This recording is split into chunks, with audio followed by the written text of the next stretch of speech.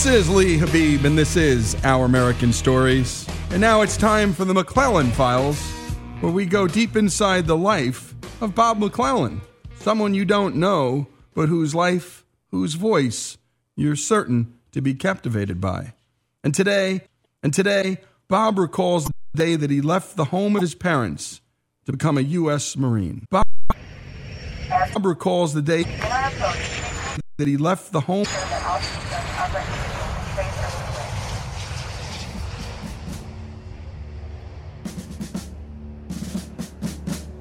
My flight to San Diego arrived late that night. Must have been around 10 o'clock. We got in.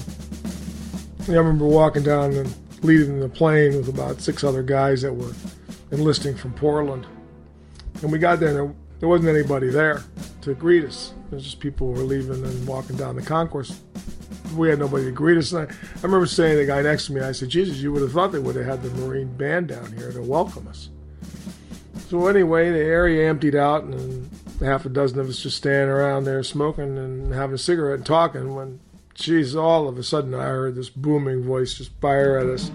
And I looked down that concourse and I could see this Marine on a real rapid clip walking fast.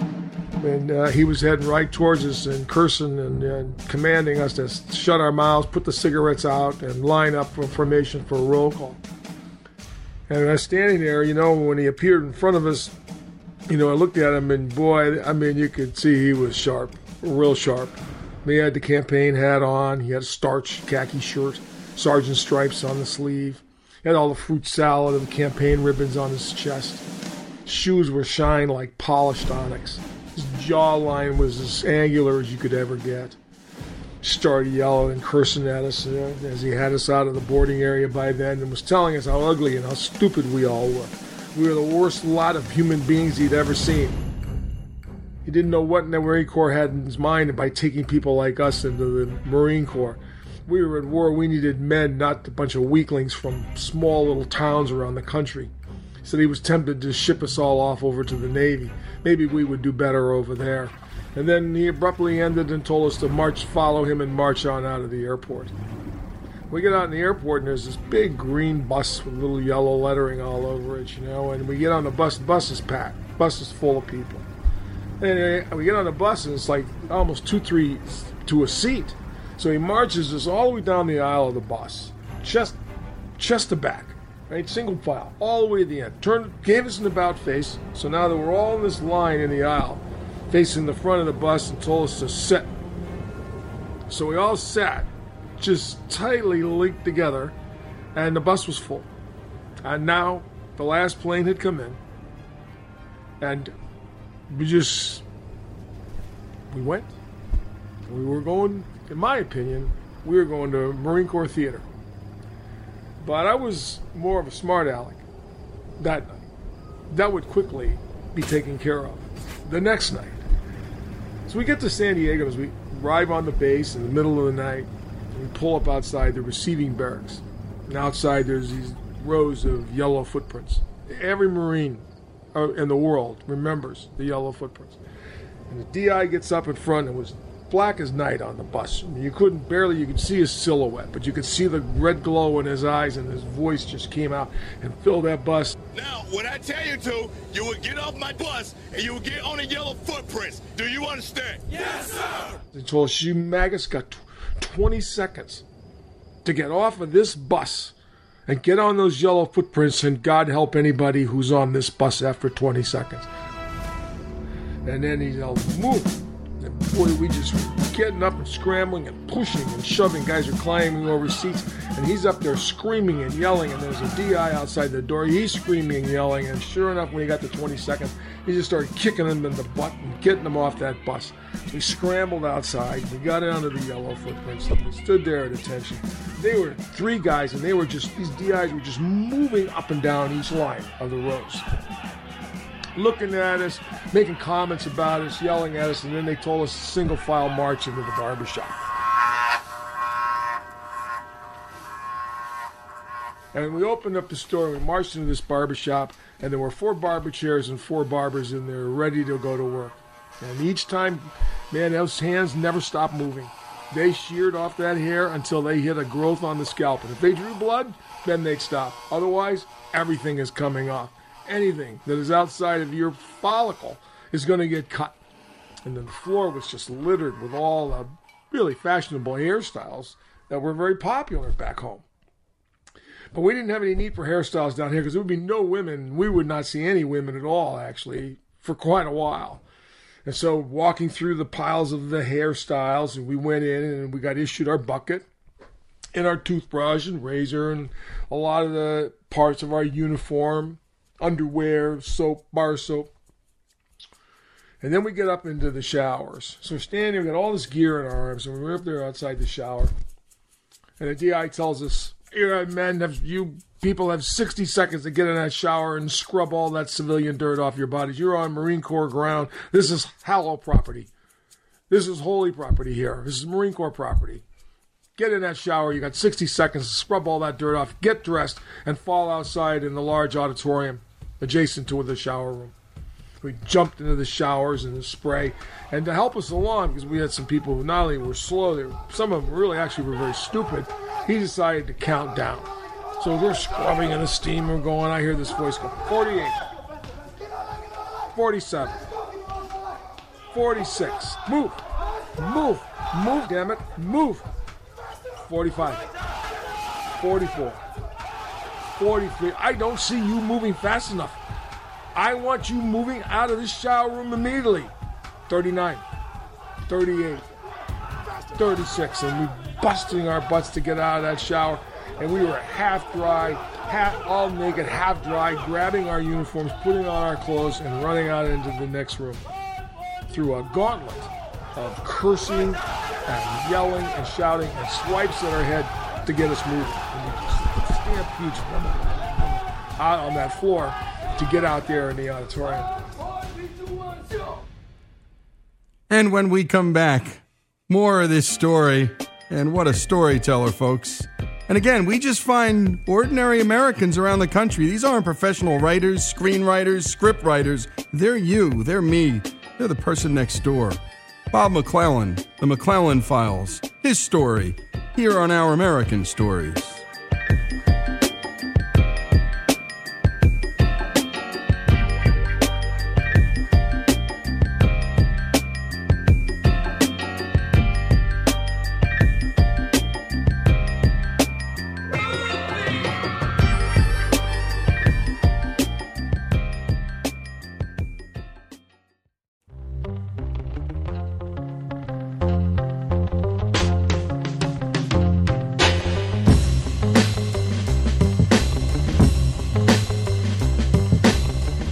This is Our American Stories, and we return to the McClellan Files and Bob McClellan's story about the beginning of his time as a U.S. Marine. Let's pick up where we left off.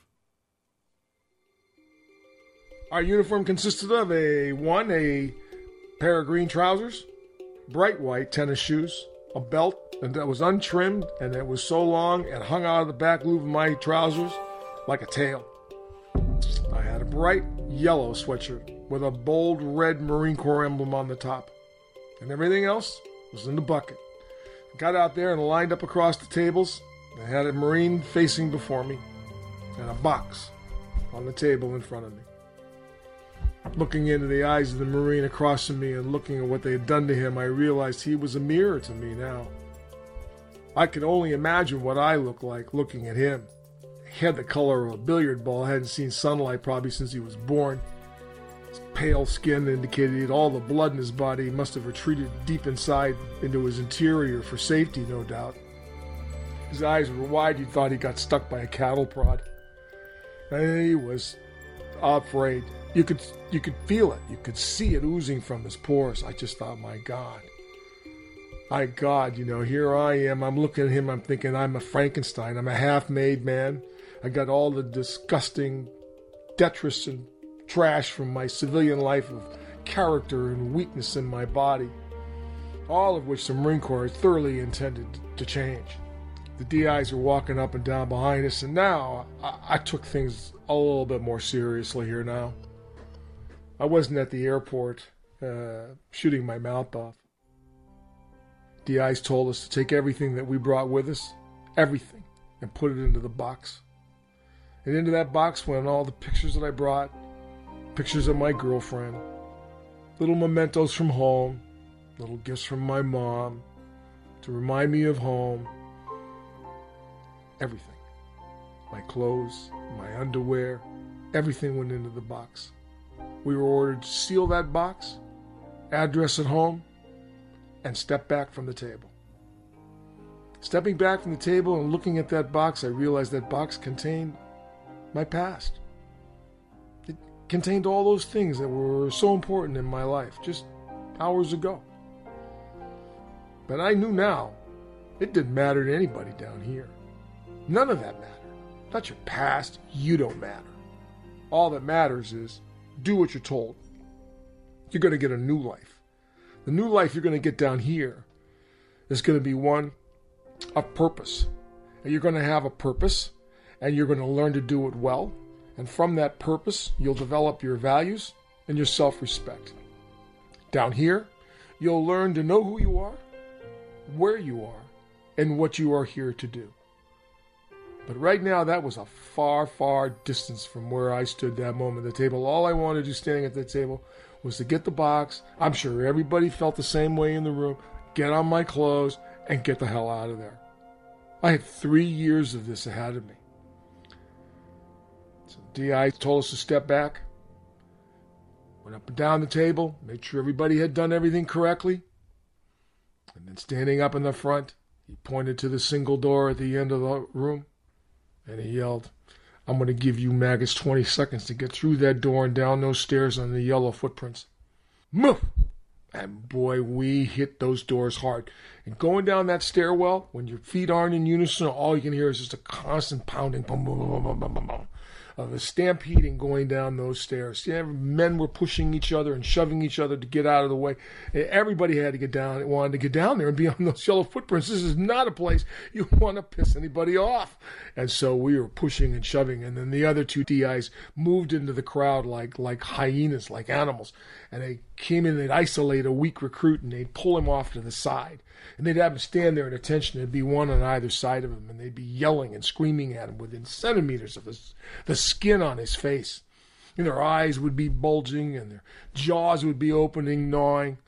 And just knew that if you just got anywhere near close to that mouth, they were going to devour you.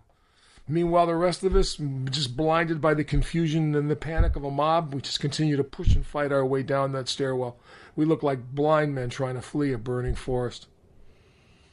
Out the door onto the street, out onto the yellow footprints, carrying our gear. We stood there, a real motley-looking crew standing on yellow footprints in the middle of the night. Nobody had any idea of time. Time was no longer important down here. You didn't have any time. Time was the luxury for Marines, not for recruits. Stood there in the dark, and the DI got up in front of us.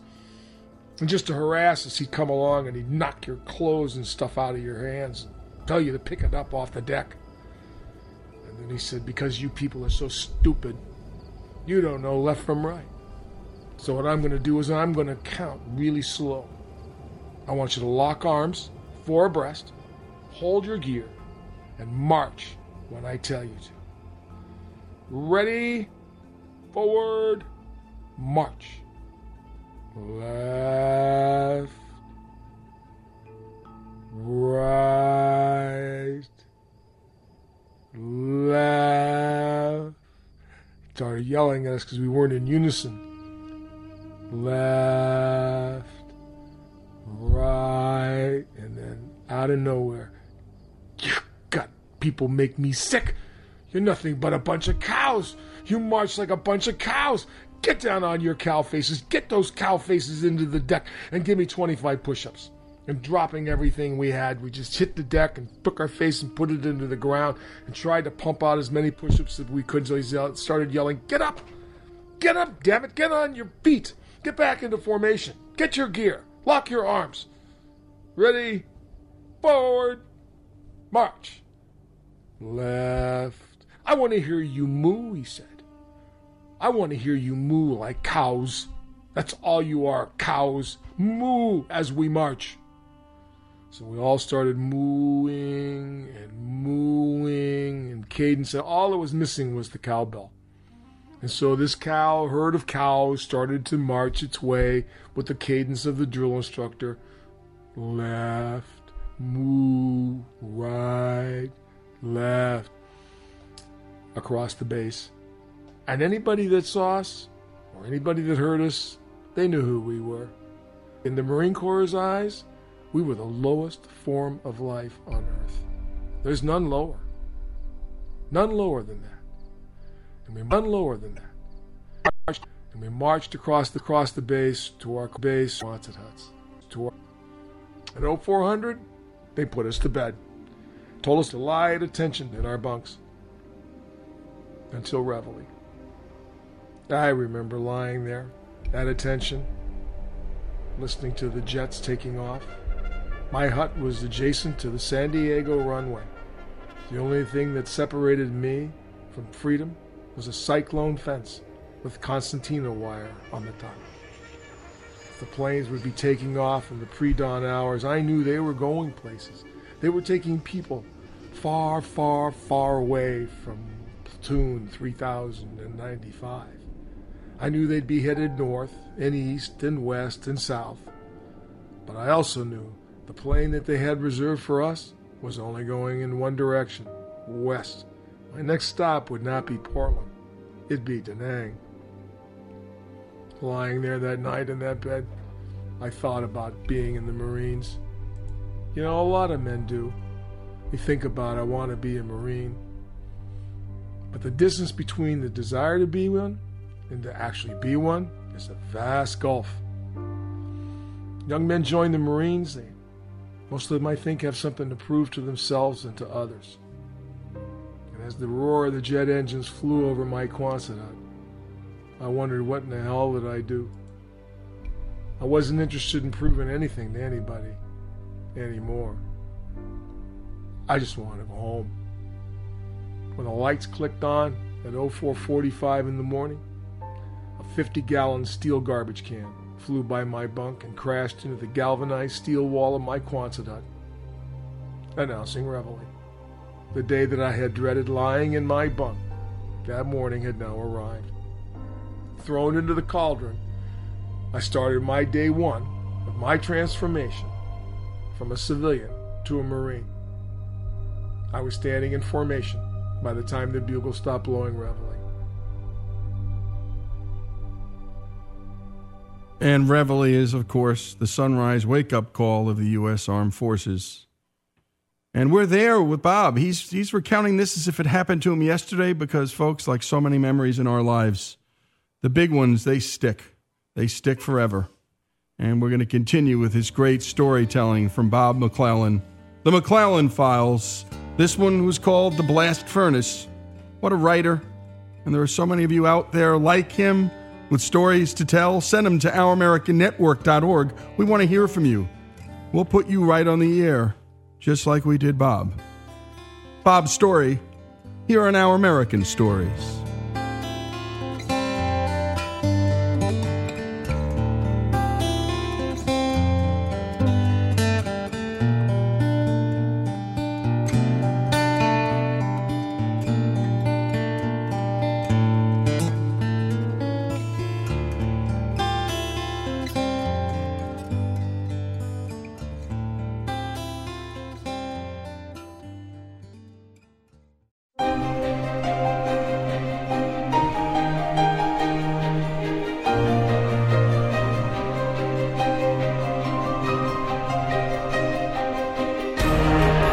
This is Lee Habib, and this is Our American Stories. And as you can imagine, with the extreme nature of the sport, snowboarding, when it started, caught on really fast. Its popularity skyrocketed when a young East Coast college grad made some innovative designs that have lasted to this very day. Here's Greg Hengler to tell us the story of the one, the only Jake Burton, and the sport that became a worldwide phenomenon. Frontside 12, perfect. That is the run that he needed, and he put it down. And the score's in. It's the return of the king in the men's half pipe. Shaun White Snowboarding is now a well-established sport and has come in leaps and bounds. White is the new gold. With its own culture, superstars, and equipment, competitions and events have become international staples. Snowboarding has evolved into different styles, including alpine racing, freestyle, free riding, backcountry, and more. But where did it all begin? 1, 2, 1, 2, 3, 4. It began in 1965 with the Snurfer. The Snurfer was invented by a Muskegon, Michigan engineer named Sherman Poppin. This contraption was a monoski. 2 skis strapped together and ridden with both feet facing forward in the direction in which you are traveling. Like a skateboard or a surfboard, it had no binding. And like a sled, it had a rope attached to the nose to help with the steering. Ironically, skateboarding was birthed in a similar spirit when in the 1950s, kids attached roller skate wheels to small boards that they steered by shifting their weight. Here's Sherman Poppin discussing the birth of his Snurfer. I developed the Snurfer on Christmas Day, 1965, as a toy for my kids. And the motivation was, I lived on the shore of Lake Michigan and always wished I could surf, but we never really had good waves.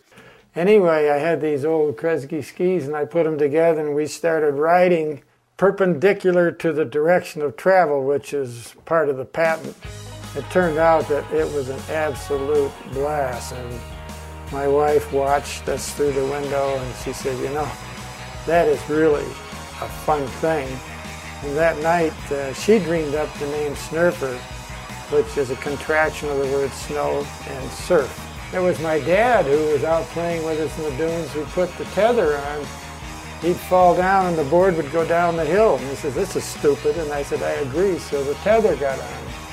2 purposes. One, you could just hang on to it so you wouldn't lose the board when you fell off. The other thing was you could sort of pull on it and swing it and literally steer. The motion's exactly the same as riding the board today. Poppin patented the Snurfer in 1966, and in February 1968, he began holding snow surfing competitions at a Michigan ski resort every winter that attracted enthusiasts from all over the country. A year after Poppin patented the Snurfer, in Cedarhurst, New York, the life of 13-year-old Jake Burton Carpenter started to unravel. Jake's older brother George was killed in Vietnam, and a few years later, his mother died as well. Jake even ended up getting expelled from his boarding school. Here's Jake Burton. I mean, I was a wise when I was young, and to a fault. And when I got kicked out of Brooks was a school, and I went up to see the headmaster, who was a headmaster when my father was there and when my brother was there. It was brutal. I mean, my dad made me get in the car, go 5 hours, see this guy, for a 5-minute conversation, and then a long drive home. And that is when I decided to turn my life around and start applying myself to whatever the hell I did.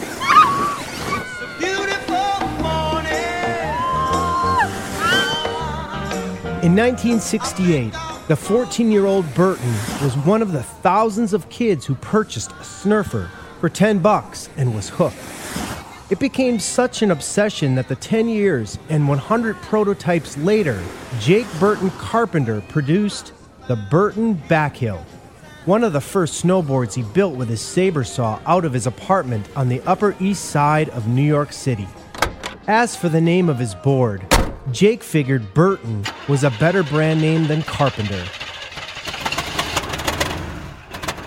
Fresh out of college with a degree in economics from NYU, Jake traveled with his snowboard creation to Poppin's National Snurfing Championship in Muskegon, Michigan in 1979. There were protests about Jake entering a non-snurfer board, so a modified open division was created and was won by Jake as the sole entrant. That race was considered the first competition for snowboards and is the start of what we now know as competitive snowboarding. Here's Poppin. When we had our contests, the college kids this was sort of like the hula hoop among college kids. They just took it over because it would run on 1 or 2, 3 inches of snow. And there's a little ski area in Michigan, north of Grand Rapids, called Pando. And Pando let us have one offbeat chair for 5 hours when we run our contests and downhill and slalom. And that's the way it was. And in 1979, 14 years later, Jake showed up at one of our downhill slalom things, and he had snurfers, but he'd put a little piece of inner tube over to slip your sorrel under. That's how it all got started. That was the beginning. And he and on the East Coast and Tom Sims on the West Coast were developing them at the same time. In an interview with Snowboarder magazine, Burton paid full respects to his West Coast competition, stating, "Without Tom Sims to compete with in every sense, and vice versa, snowboarding wouldn't be where it is today." Here's Jake Burton being interviewed in 1980. How'd you get into it? Well, a company called Brunswick Corporation used to make something called a snurfer a long time ago, and I rode those for about the last 10 years, and nobody really improved it. And living back east and just sort of getting flustered with that particular board, just decided to start making something on my own. In 1977, when Burton began making his own boards, he thought he would get rich quickly. He opened Burton Boards in southern Vermont. He had a logo contest and his sister-in-law won $5 for coming up with the mountain logo that Burton still uses to this very day. Here's what Burton told Inc. magazine. "I don't know if I really understood supply and demand. People were like, a skateboard for the snow? I was a punky kid, and my dad, who was always in my corner, said that I never finished anything. That was it. I wanted to prove him wrong." But in the second year of Burton's snowboarding company, things went from bad to worse. Here's Burton. I mean, I was like Willie Loman, and I was a traveling salesman, and I would load up my car. It was a Volvo wagon at the time, and I remember once going out with 38 snowboards, and I drove around New York State and visited dealers, and I went out with 38, and I came home with 40. Because one guy had given me 2 back. Burton decided to stop worrying about immediate profitability and focused instead on cultivating the sport of snowboarding itself. In 1991, he began sponsoring the world's best snowboarders. And like the Steinway Piano Company, who uses the feedback from sponsored pianists to improve their product, Burton demanded honest feedback from his sponsored athletes in order to better his design. Burton also began marketing his sport to the ski resorts, who were almost unanimous in blacklisting the snowboard from its slopes. And what an insight by Jake Burton. Create demand for your product by inventing an American sport, which he did. And when we come back, more of the story, this entrepreneurial story, this sports story, Jake Burton's story, here on Our American Stories. And to hear all that we do, go to ouramericannetwork.org. Give us your email address, and we'll send you our 5 best stories each week, and it'll be really easy for you to get to the podcast and listen. Again, subscribe to our newsletter. Go to ouramericannetwork.org. When we come back, the rest of Jake Burton's story.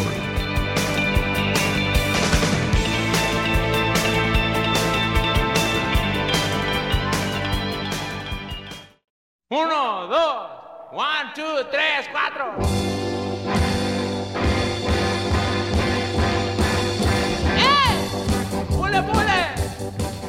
This is Our American Stories, and we return to the story of Jake Burton. We ended with Burton deciding to put his snowboard product on pause and instead focus on cultivating the sport itself. Here's Greg Hengler with more of the story.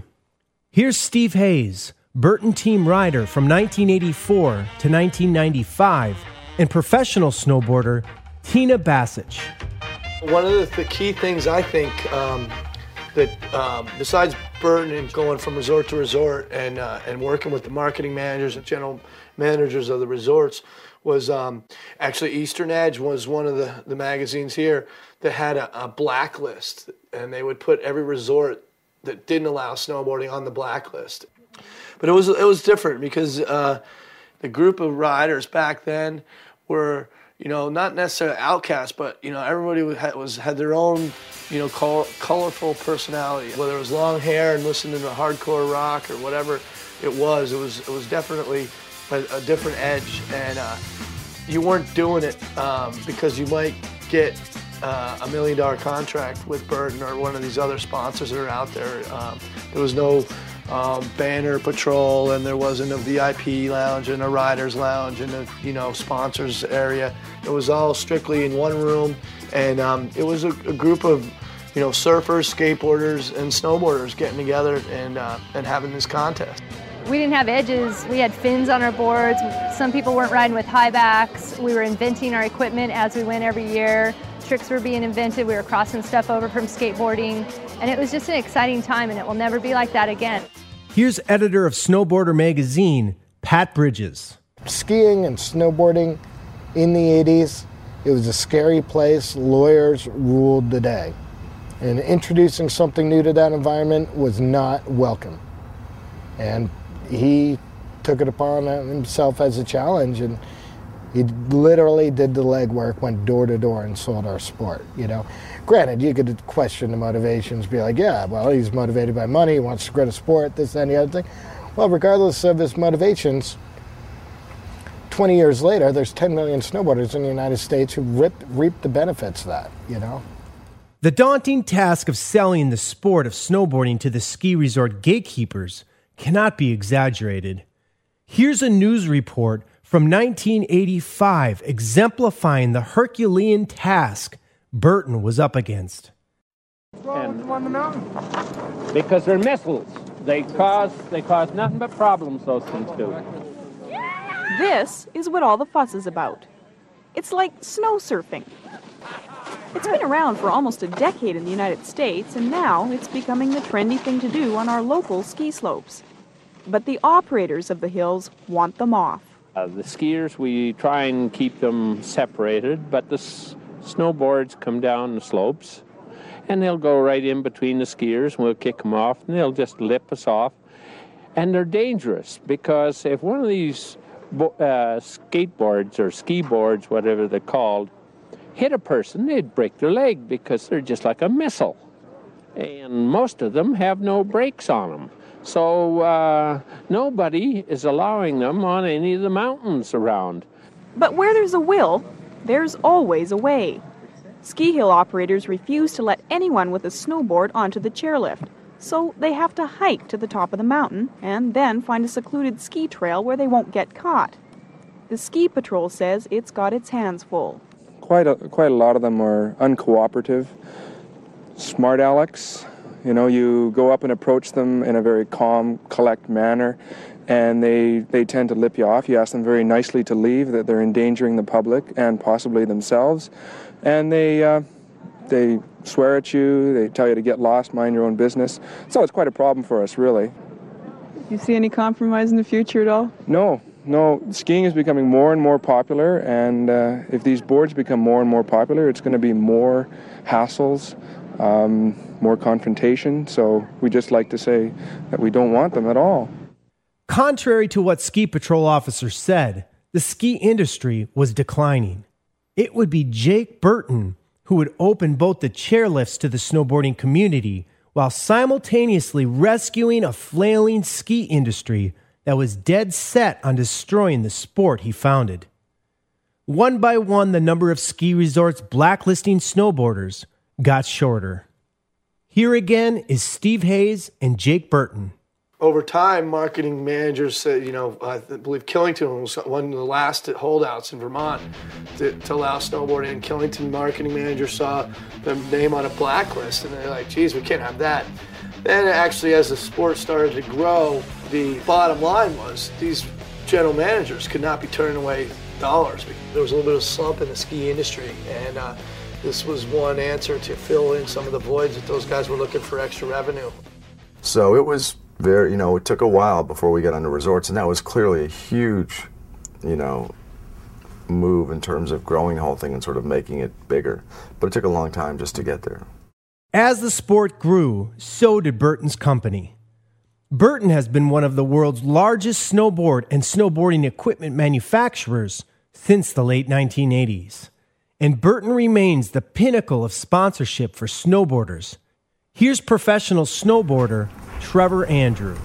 Oh, Jake is the man. Like, he's one of the realest people, you know. The riders, to him, it seems like he's just considered them family, and he's just, since day one, you know, he's not the typical, like, owner of a huge company like that you would expect. You know, he totally is, like, riding with you and just as stoked as everybody else about it. He's not all business. He's totally, like, loves snowboarding and loves the team, and that's just his thing. He's just, like, is so into it, and I guess that's what's brought him so much success, you know, is just because he has genuine love for the sport. He's one of the pioneers.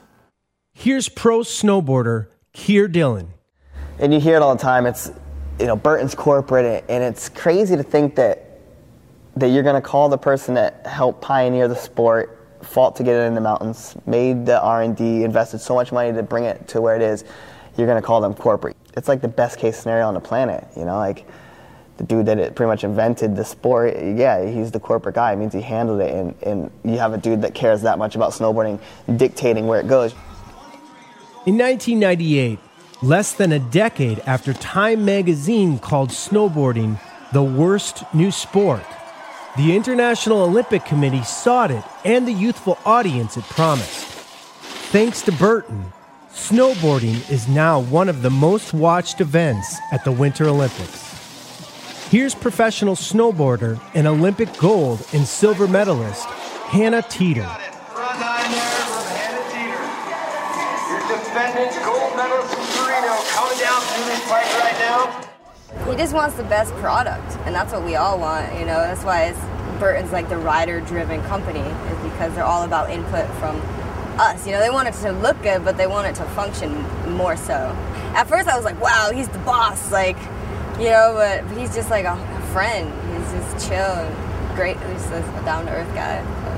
It's nice to have a boss like that. Not many people get nice bosses, but we do. Here's three-time Olympic gold medalist Shaun White. This is where I like to see Shaun backed into a little bit of a corner. Oh my Lord! How perfect can you possibly land? I don't know. I've never really felt like he was a boss ever. I don't know. It's been one of those things where he's just like, especially I don't know if you've met him or not, but he's just like this really mellow, fun guy. He's like, you know, I think the first thing when we were hanging out, he made some joke about what some woman was wearing. You know what I mean? And I was so blown away by it that it caught me so off guard. I'm like, this guy rules. Like, he's all time. Much has progressed since Burton initiated improvements to the Snurfer, but the raw authenticity that formed the heart of the sport still remains. Here's Burton. Nobody's stopping snowboarders or, you know, from looking like NASCAR drivers, you know, and putting patches all over them and selling their, you know, themselves to everybody. I mean, that's not what people want to see. And that's kind of good. I mean, there is this sort of sense of couth that's associated with, I think, all board sports that we don't want to lose. And I think that that might keep things down a little bit smaller. Hopefully it'll just sort of keep it seen. During his long tenure as one of snowboarding's true patriarchs, Jake's net worth is upwards of $100 million. 10 years after Jake founded Burton Snowboards, fewer than 7% of ski resorts even allowed snowboarding. But today, it's hard to find one that doesn't. Burton's Burlington, Vermont company, which he co-owns with his wife Donna, remains the industry leader with 5 international offices and 845 employees. Not even Burton himself could have predicted this much success. I had no idea that what would happen with snowboarding. I mean, I saw a sport, but I did not see Shaun White on the cover of Rolling Stone twice, or snowboarding being in the Olympics, or the stuff that's happened. And it's been the athletes that have made it happen, and we've facilitated it. But it's been exceeded I wouldn't even say dreams because I never dreamt anything on the level that we're on now. I'm Greg Hengler, and this is Our American Stories. And what a great story. We're smiling here in the studio. We're beaming because half the people who were quoted here sounded like they were stoners. But they started something new here in this country, a new sport, a new way of life, and they said no to the people in power. They challenged everybody from the owners of these resorts to Time magazine itself, who said it was the worst new sport. Jake Burton's story here on Our American Stories. And to hear all that we do, go to ouramericannetwork.org, sign up for our newsletter, give us your email address, and we'll send you the 5 best segments a week. That's ouramericannetwork.org.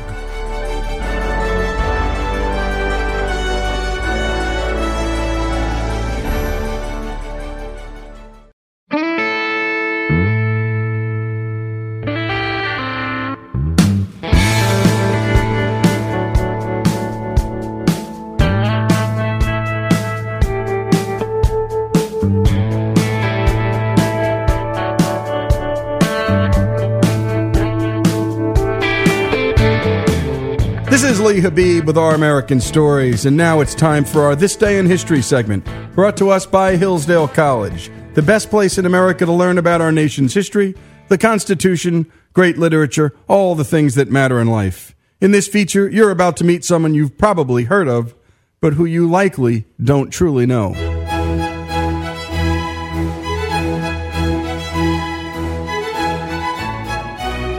Shakespeare asked, "What's in a name?" When the name is Astor, the answer's easy. For more than 200 years, the Astor name has been synonymous with power, prestige, grandeur, luxury, elegance, and riches that royalty would envy. Astoria, Queens in New York and Astoria, Oregon are both named after him. Even the renowned hotel, Waldorf Astoria in New York, bears his name. This wealth earned John Jacob Astor many admirers, but also many bitter opponents. Astor united breathtaking willpower with global vision, all in a time when instant communication, or even telegraphs and railroads, were a distant dream, writes Phil Anschutz. Astor is a name unto itself, but then who really knows the man behind the name? A German immigrant who became America's first multimillionaire. Johann Jakob Astor's life began in the tiny town of Waldorf, Germany, in 1763. Johann and his 8 siblings rarely had enough to eat. His mother died when he was 3, and his dad was an abusive drunk. Johann! At 15, Johann was finally able to escape this ordeal. He followed his oldest brother George, who became a successful instrument maker in London. Johann Jakob Astor thus commenced an apprenticeship under his brother's tutelage. He quickly learned the secrets of making musical instruments and rapidly learned English as well. He became truly masterful in negotiating with British upper-class customers. 1783. The American War for Independence is over. Johann Jakob Astor decided to expand the musical instrument business across the Atlantic. At 20, he boards the North Carolina and sets sail for America to test the promise that through hard work, anyone can succeed. By this time, he's going by the name John Jacob Astor and speaks fluent English. After a 16-week arduous passage, Astor reaches the coast just outside of Baltimore. Shortly before reaching its destination, the ship runs aground on the ice. A disaster, as the ship's provisions have been exhausted and a famine threatens all on board. But John Jacob does not want to wait for the thaw like the other passengers. The coast is in sight. He's the first and only one to climb from the ship and walk across the ice to Baltimore. For weeks, a penniless Astor walked along the coastline, until he finally reached his new home. Here's Edwin Burrows, historian at Brooklyn College. When the Astors arrived in New York, the Revolutionary War had just finished, maybe 3-4 years earlier. What they came to was a village, really, much smaller than modern Manhattan. Most of it is confined to the area below present-day Chambers Street. So it's a little tiny area, maybe a square mile at the southern tip of Manhattan. Had a population of maybe 30,000 people. There was also a small but growing number of poor landless whites and slaves in the town. New York was still a slave society. It was a place where many people doubted that New York had much of a future. So it was a time of great uncertainty, but I think also a time of great opportunity for people like the Astors, who were willing to try their hand at anything that would make a dollar. Astor was a skilled salesman and clever strategist. As soon as his brother's instruments arrived from London, he took out advertisements in the newspaper and rented sales space. However, young Astor's career will be boosted by an unexpected and fortunate twist of fate. One morning, the merchant meets his landlady's daughter, a shy, no-nonsense girl named Sarah Todd. Sarah Todd was descended from a well-established Scottish family with excellent contacts to shipping companies and merchants, as well as business and social networks, which provided the requisite startup capital for his later businesses. Thanks to a $300 dowry, the young husband can open up his business after a short time. Luxury goods such as furs and fine musical instruments lure paying customers into his shop. While Sarah Astor worked in the shop, her enterprising husband was on the prowl in the backwoods of the United States. A mountain man of sorts. He discovered a new and extremely lucrative line of business, the fur trade. It was a time when the brown gold beaver pelt traded in the wilderness for a pittance, but would fetch a pretty penny in the outside world. For months at a time, Astor would hike through the forests to the Canadian border at Montreal in order to acquire furs that he could then later sell to his New York clientele. However, at that time, Montreal belonged to the British Crown, and trading between the empire and foreign countries was strictly regulated. Nevertheless, in order to import furs from Montreal to New York, Astor used his connections. His merchants would first send the goods to his brother George in London, before shipping the now declared goods back to New York. Astor is one of the few that ventured this, and was able to crowd his competitors out of the market. And when we come back, more on the life of John Jacob Astor. This day in history, as always, brought to us by Hillsdale College. This is Our American Stories.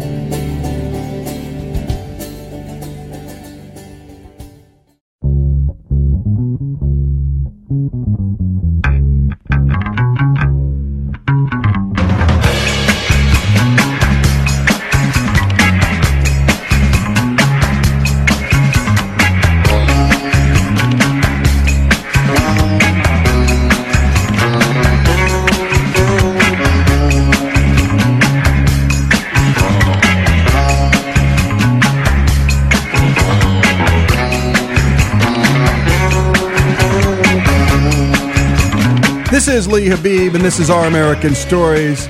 And now we return to the life of John Jacob Astor. I'm in New York City, standing at the corner of what is today Broadway and Astor Place. It was here where Astor built himself a pretentious mansion after 10 years of shrewd decision-making and hard work. By this time, Astor had 4 children, and Sarah Todd's dowry paid for itself 100 times over. Astor had become vain. He had a portrait of himself commissioned. Here's Lucy Cavaller, author of The Astors. Stewart made him look exactly the way he looked, and he was not a handsome man. He had a big nose and small eyes, and he got fat rather early. The painting wasn't flattering enough, so Astor refused to pay until the artist, the great Gilbert Stuart, who is best known for the unfinished portrait of George Washington, the one that appears on our $1 bill, painted a new one. I very much liked your portrait of George Washington, Mr. Stewart. I want my portrait to be modern, but with a strong effect on the viewer. A portrait of a successful entrepreneur, a patriot, and a man of exquisite tastes. Yes, sir. Stewart complied and created a portrait to make John Jacob look like a refined gentleman with a much slimmer appearance. When the new century rolled around in 1800, Astor's fortune was estimated at $250,000, an incredible sum at a time when a family could live handsomely on about $800 a year. But Astor wasn't satisfied. He wanted to become a global player. He invested in ships that took furs around the world. China was a major market, and when the ships returned to America, they were filled with exotic spices, weapons and ammunition, silks, teas, and smuggled opium. Astor literally made money coming and going. But if he was proud of his success, he kept it to himself. Here's Astor's descendant, Jackie Astor Drexel. He was definitely a very secretive man. He liked to get things done and quietly and not have anyone realize what was going on. And he was thrilled by the idea that he'd made $1 million before anyone knew that he could possibly have come close to that mark.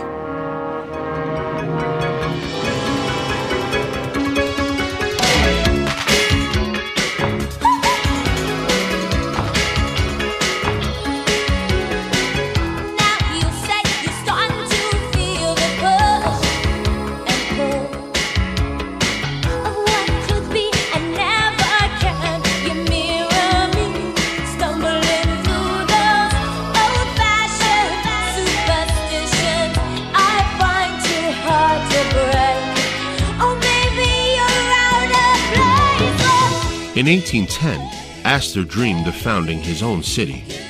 Up until now, the United States is comprised of only a few states along the eastern seaboard. But President Thomas Jefferson advocates the conquest of the West Coast. Astor dispatched one of his ships, the Tonquin, to the West Coast. He expected to earn enormous profit predicated on establishing trading posts between New York and what was then called Fort Astoria. Today, the small town of Astoria, Oregon, has 10,000 residents and is probably best known as the shooting location for Steven Spielberg's 1985 cult classic adventure comedy, The Goonies. Sorry, Dad. We had our hands on the future. We blew it to save our own lives. Sorry. It's all right. You and Brand are home safe with your mom and me. That makes us the richest people in Astoria. Walsh, you're looking at the richest people in Astoria. Before the global demand for furs collapsed, the canny businessman sold off his American fur company and cultivated new plans, real estate. His philosophy was simple: buy in acres, sell in lots. He understood how New York was growing and how to take advantage of that growth, because if you could buy real estate further uptown in a faraway place from downtown, like, say, Greenwich Village, which New Yorkers now think of as being sort of in the middle of New York, but in those days was a little farm village on the outskirts of the city. If you could buy land in Greenwich Village and just wait a few years, then suddenly the city was going to arrive and your investment would be, worth many times what you had originally paid for. A modern city must be like Karlsruhe or Mannheim. Mannheim is a contemporary city. Astor needed to convince the mayor, DeWitt Clinton, that New York must become a modern city. It's important for the real estate owner that no bad or good locations be created, but rather as many equal value locations as possible. 35th Street to 42nd Street. There. These would be the streets. 35th Street, 36th Street, 37th Street.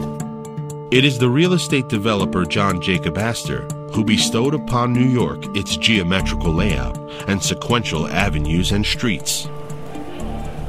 One of his first acquisitions was a 75-acre lot purchased in 1803 from a debt-ridden whiskey distiller. Today, here in the middle of Times Square, sits that very parcel of land Astor bought over 185 years ago. Gentlemen, I present you each with a pistol. Examine them closely. I will then count to 10. That same year, he also bought considerable land from the Vice President of the United States, Aaron Burr. 3, 4. The very next year, Burr would kill fellow founding father, Alexander Hamilton, in a famous duel. 10. Ready!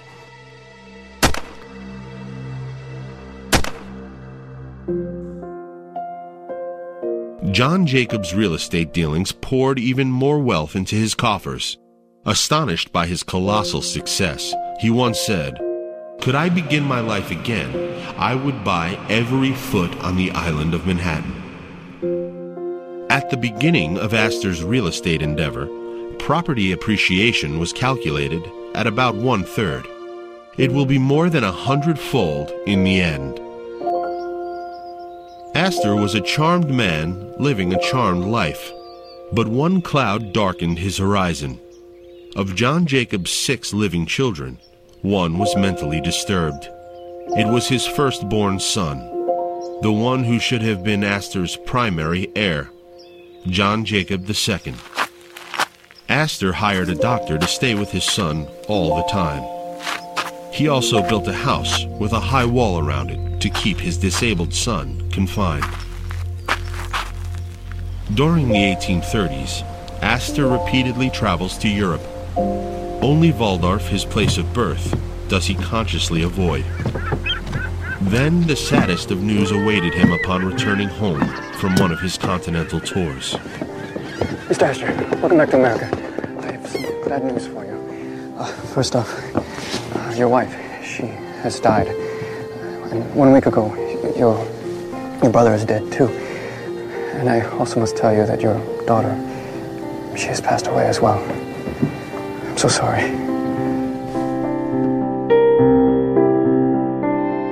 A witness reported that he'd never seen Astor so dejected as on this day. At first, Astor rambled around in his comfortable home, but it held too many memories. Yet Astor's ability to absorb setbacks and transform them into long-term gains was a legendary component of his success, writes Phil Anschutz. This resilience allowed him to rebound for a second act. And as always, we hear this theme again and again in our This Days in History segments, particularly the businessmen, resilience, and second, third, and sometimes even fourth acts. So many of the people we feature here not making it, really making it, until their 40s. In Ray Kroc's case, the 50s, and Bernie Marcus as well, the founder of Home Depot. Kroc, of course, the founder, truly, of McDonald's. When we come back, more on the life of John Jacob Astor.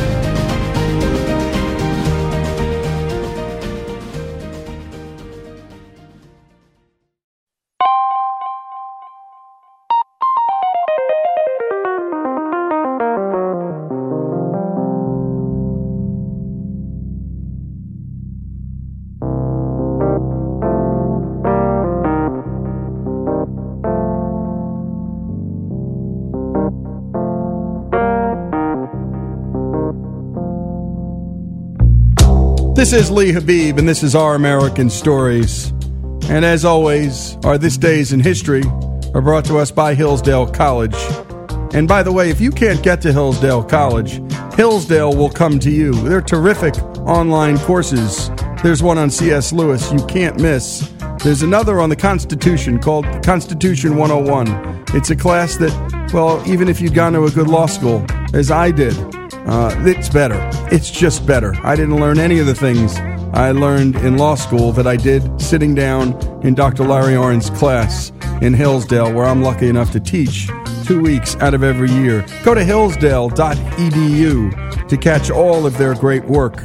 And now we return to our This Day in History. And on this day in history, John Jacob Astor was born. And when we left off last, at 70, this man decided to start a new chapter in his life. Again, folks, the age of 70 starts a very new chapter. Let's take a listen.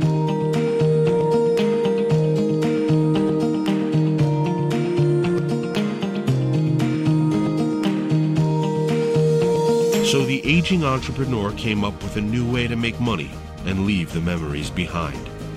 At the age of 70, Astor demolished his home on Broadway and put up the largest and most expensive hotel in the United States. When it opened, it was called the Park Hotel. Only after it had become extremely profitable, his demands were satisfied, and it had developed a reputation for luxury and elegance throughout the city, did he rename it the Astor House, in order to connect his name with a positive business image. And it had 300 rooms, it had 17 bathrooms, it had carpeted corridors, every room had a basin and a pitcher, it had free soap, and of course for all that luxury you would have to expect to pay a lot, and people did. It cost $2 a day. Despite that exorbitant price, the hotel was a sensation. Anyone who was anyone stayed there. Abraham Lincoln, Charles Dickens, the Prince of Wales, Edgar Allan Poe, and even Davy Crockett. Today, the Waldorf Astoria Hotel is still located in the center of Manhattan, and its reputation remains untarnished. The hotel's success made Astor even more of a public figure. With so many more people now aware of his tremendous wealth, he received more and more requests for charitable donations, but he managed to sidestep these matters. A minister one day came in to see John Jacob Astor and said to him, "Oh, you have the means to do so much good, it must give you a great deal of pleasure." To which John Jacob replied, "Oh, I don't know about that. Having the means doesn't mean that you have the disposition to do good."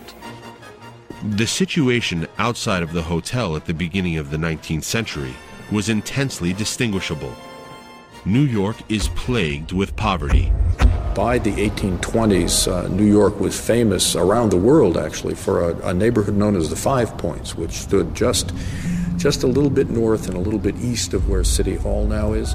The Five Points was one of the worst slums in the Western world, this according to Charles Dickens, among others, who came and walked around it.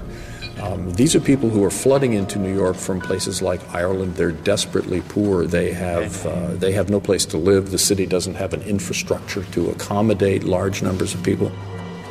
At my challenge, by the ancient laws of combat, we are met at this chosen ground to settle for good and all.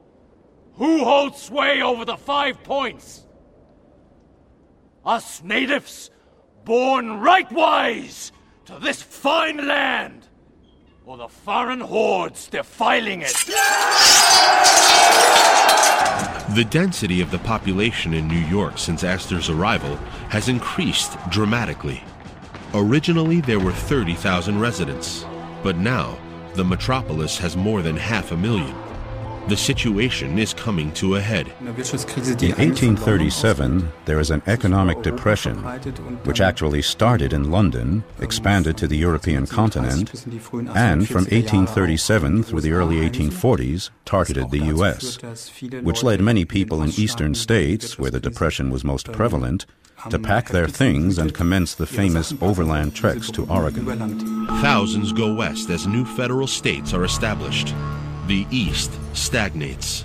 When Astor arrived, what was the United States extended only along the eastern seaboard. It didn't even reach the Appalachian Mountains. By the time he died, California was on the threshold of becoming one of the states of the Union, and the United States encompassed much of what it now covers. That's a tremendous story, and it's as much a remarkable story as the growth of New York City itself. And basically, New York in Astor's time, as he was really accumulating his big real estate fortune, was essentially wide open. It was a kind of Wild West atmosphere, and the only thing that really mattered, essentially, was a man's private word. The real estate prices in New York fall. Tenants move out or discontinue paying. Inflation gnaws at Astor's capital. He himself sees opportunity in this economic crisis rather than any kind of defeat, and buys up more real estate, which after the crisis proves very profitable for him. Due to Astor's immense wealth, he can hold out a long time in order to weather out this economic depression. Thousands lose everything. Astor emerges victorious. Astor was very unemotional.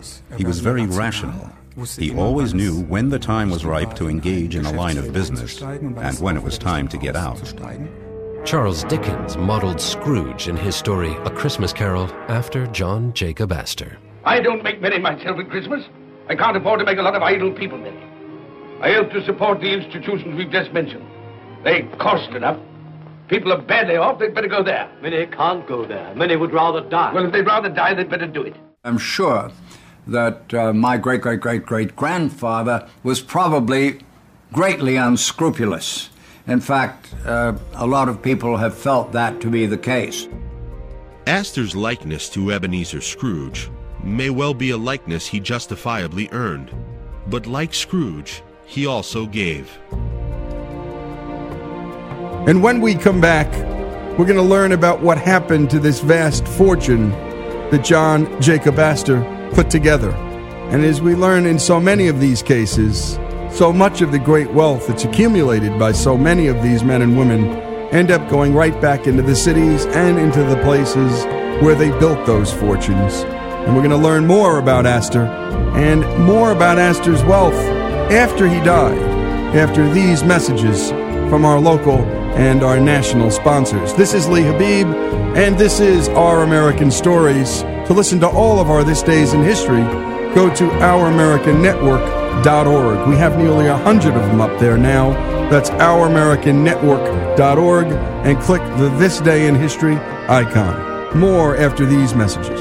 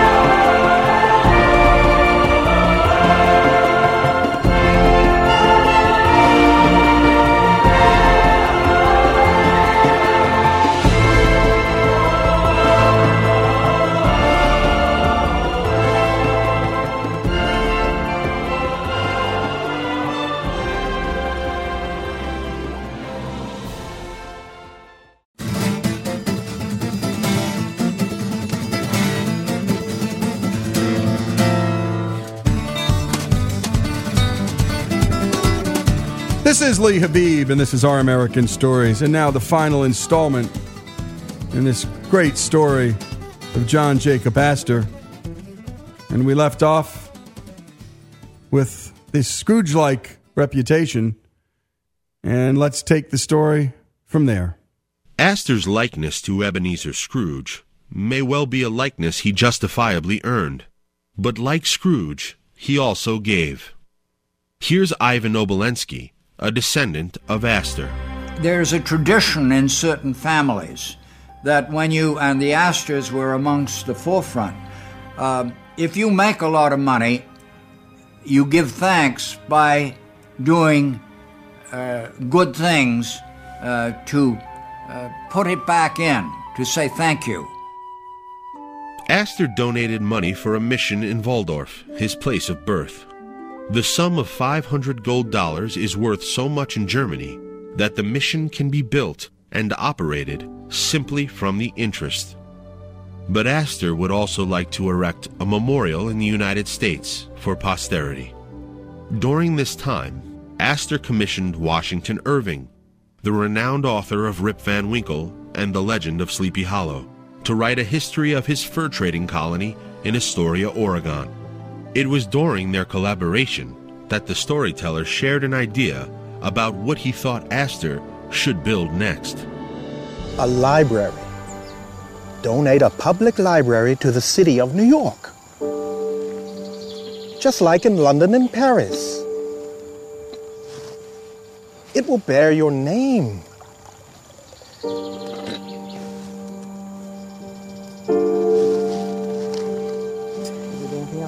No, that's quite all right. It will increase your popularity. It will make you immortal. Astor dispatched an agent to Europe in order to purchase books valued at several $100,000. The Astor Library on 5th Avenue and 42nd Street, now known as the New York Public Library, though it receives no public funding, is to be a memorial for him and American democracy. It is the largest and most visible legacy from John Jacob Astor, who never saw it open. Here's New York historian Brendan Gill. Well, $400,000 for a library at that time is an astounding sum. It was a very large sum, but people were more surprised, I think, by the fact that he left anything to charity, that he became a philanthropist on his deathbed was more startling than the sum itself. In 1848, Astor was 84 years old. His servants rocked him periodically each day so that his body had some exercise. Then on the morning of March 29, 1848, John Jacob Astor died at his home in New York City and was buried in Trinity Church Cemetery in Manhattan. But the death of John Jacob was not the end of the Astor dynasty.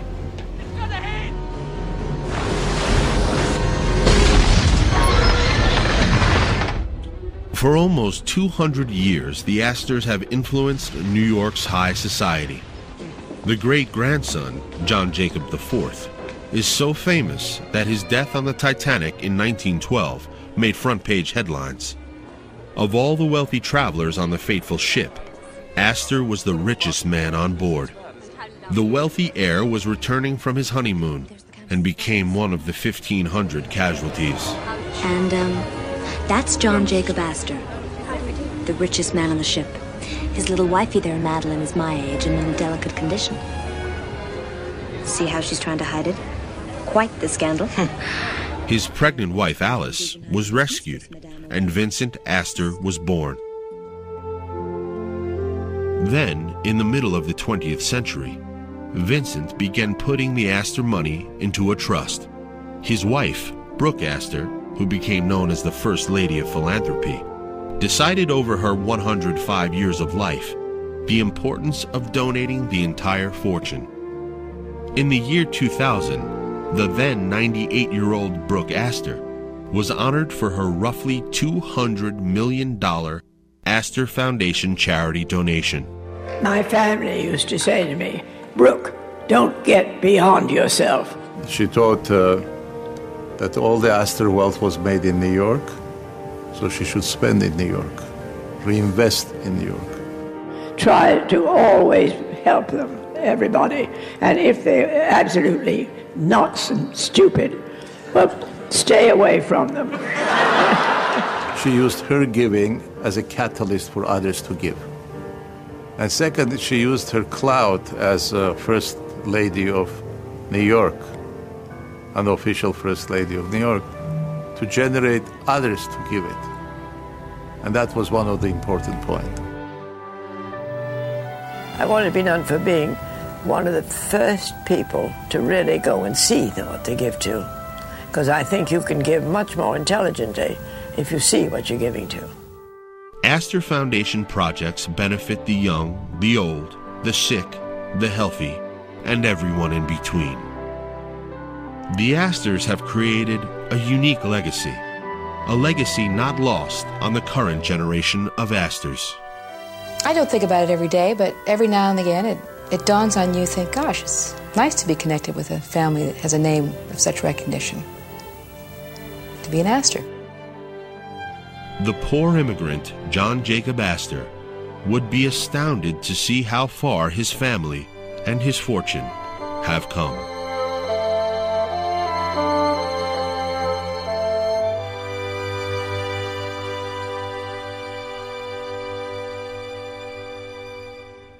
And as always, great job on that, Greg. And if you've ever had the chance to get to the New York Public Library, and again, there is nothing public about it in terms of financing, it's just open to the public. And go to the reading room of the New York Public Library and do something crazy. Get a book and read. It's an amazing place. And there are people actually in there reading and writing, and they're from all over the world. And Bryant Park is magnificent. And the building, you just can't believe that one person did this. Yeah, Mr. Stingy, Mr. Tightwad, well, he kept all that money. He knew how to make the money. And look what happens to the succeeding generations. And anybody who ever grew up around New York City knew the impact that Brooke Astor had on that city. And it was astounding. And she was always kneecapping people and pushing people into giving to just terrific causes. And again, imagine $200 million going towards, in a very private effort, the people who needed it the most. And this is the story of most American wealth in this country, folks. And you don't hear it anywhere else. And you're certainly never going to hear these stories on any college campus. You're just not, because it would really upset the myth and the narrative. We learned from Bernie Marcus that he had started with nothing. He got hired and fired a few times, fired at the age of 50, and then founded on a napkin Home Depot. And when it was over, he had a fortune. And his Jewish tradition of tzedakah, which is the equivalent of Christian tithing, propelled him into charitable giving. And he had recalled his mom, even when they had no money growing up in Newark, New Jersey, always saying, we've got to give to people who were less off. By the way, we've forgotten this. We don't require the poor to give too. And tithing was required by all of us, rich and poor. And Bernie decided to build the Georgia Aquarium. And by the way, not the Marcus Aquarium, the Georgia Aquarium, for the state that gave him all the opportunities to build that great company. And it was $250 million. And he built it himself. And poor kids could always go for free and see fish. And go figure. And again, you're not going to hear that story. Guy starts with nothing, comes from Russia as a Jew, gets discriminated against through much of his young life, builds an incredible enterprise, and then gives almost all of it away. And what part of that story don't you like, folks? And that's what we do here in Our American Stories. We tell the stories of great wealth. We love telling the stories of small businesses, of immigrants. Go to our July 4th story on all the different folks who've come from all over the world and taken that induction and that oath of loyalty to the U.S. Constitution and to this country, which, by the way, should be required of every citizen at the age of 18. Everyone should have to take that oath, and you should read it one day. It'll move you. And that's what we do here. Go to ouramericannetwork.org to catch all of our storytelling. Our This Days in History will capture many of the great businessmen's rise to wealth. And then, as almost is always the case, you'll learn this in the Rockefeller story, then that wealth gets redistributed by the person himself who built that wealth back to the people, not to the government, so the government can decide how to redistribute that wealth. And it's a beautiful thing. And again, ouramericannetwork.org.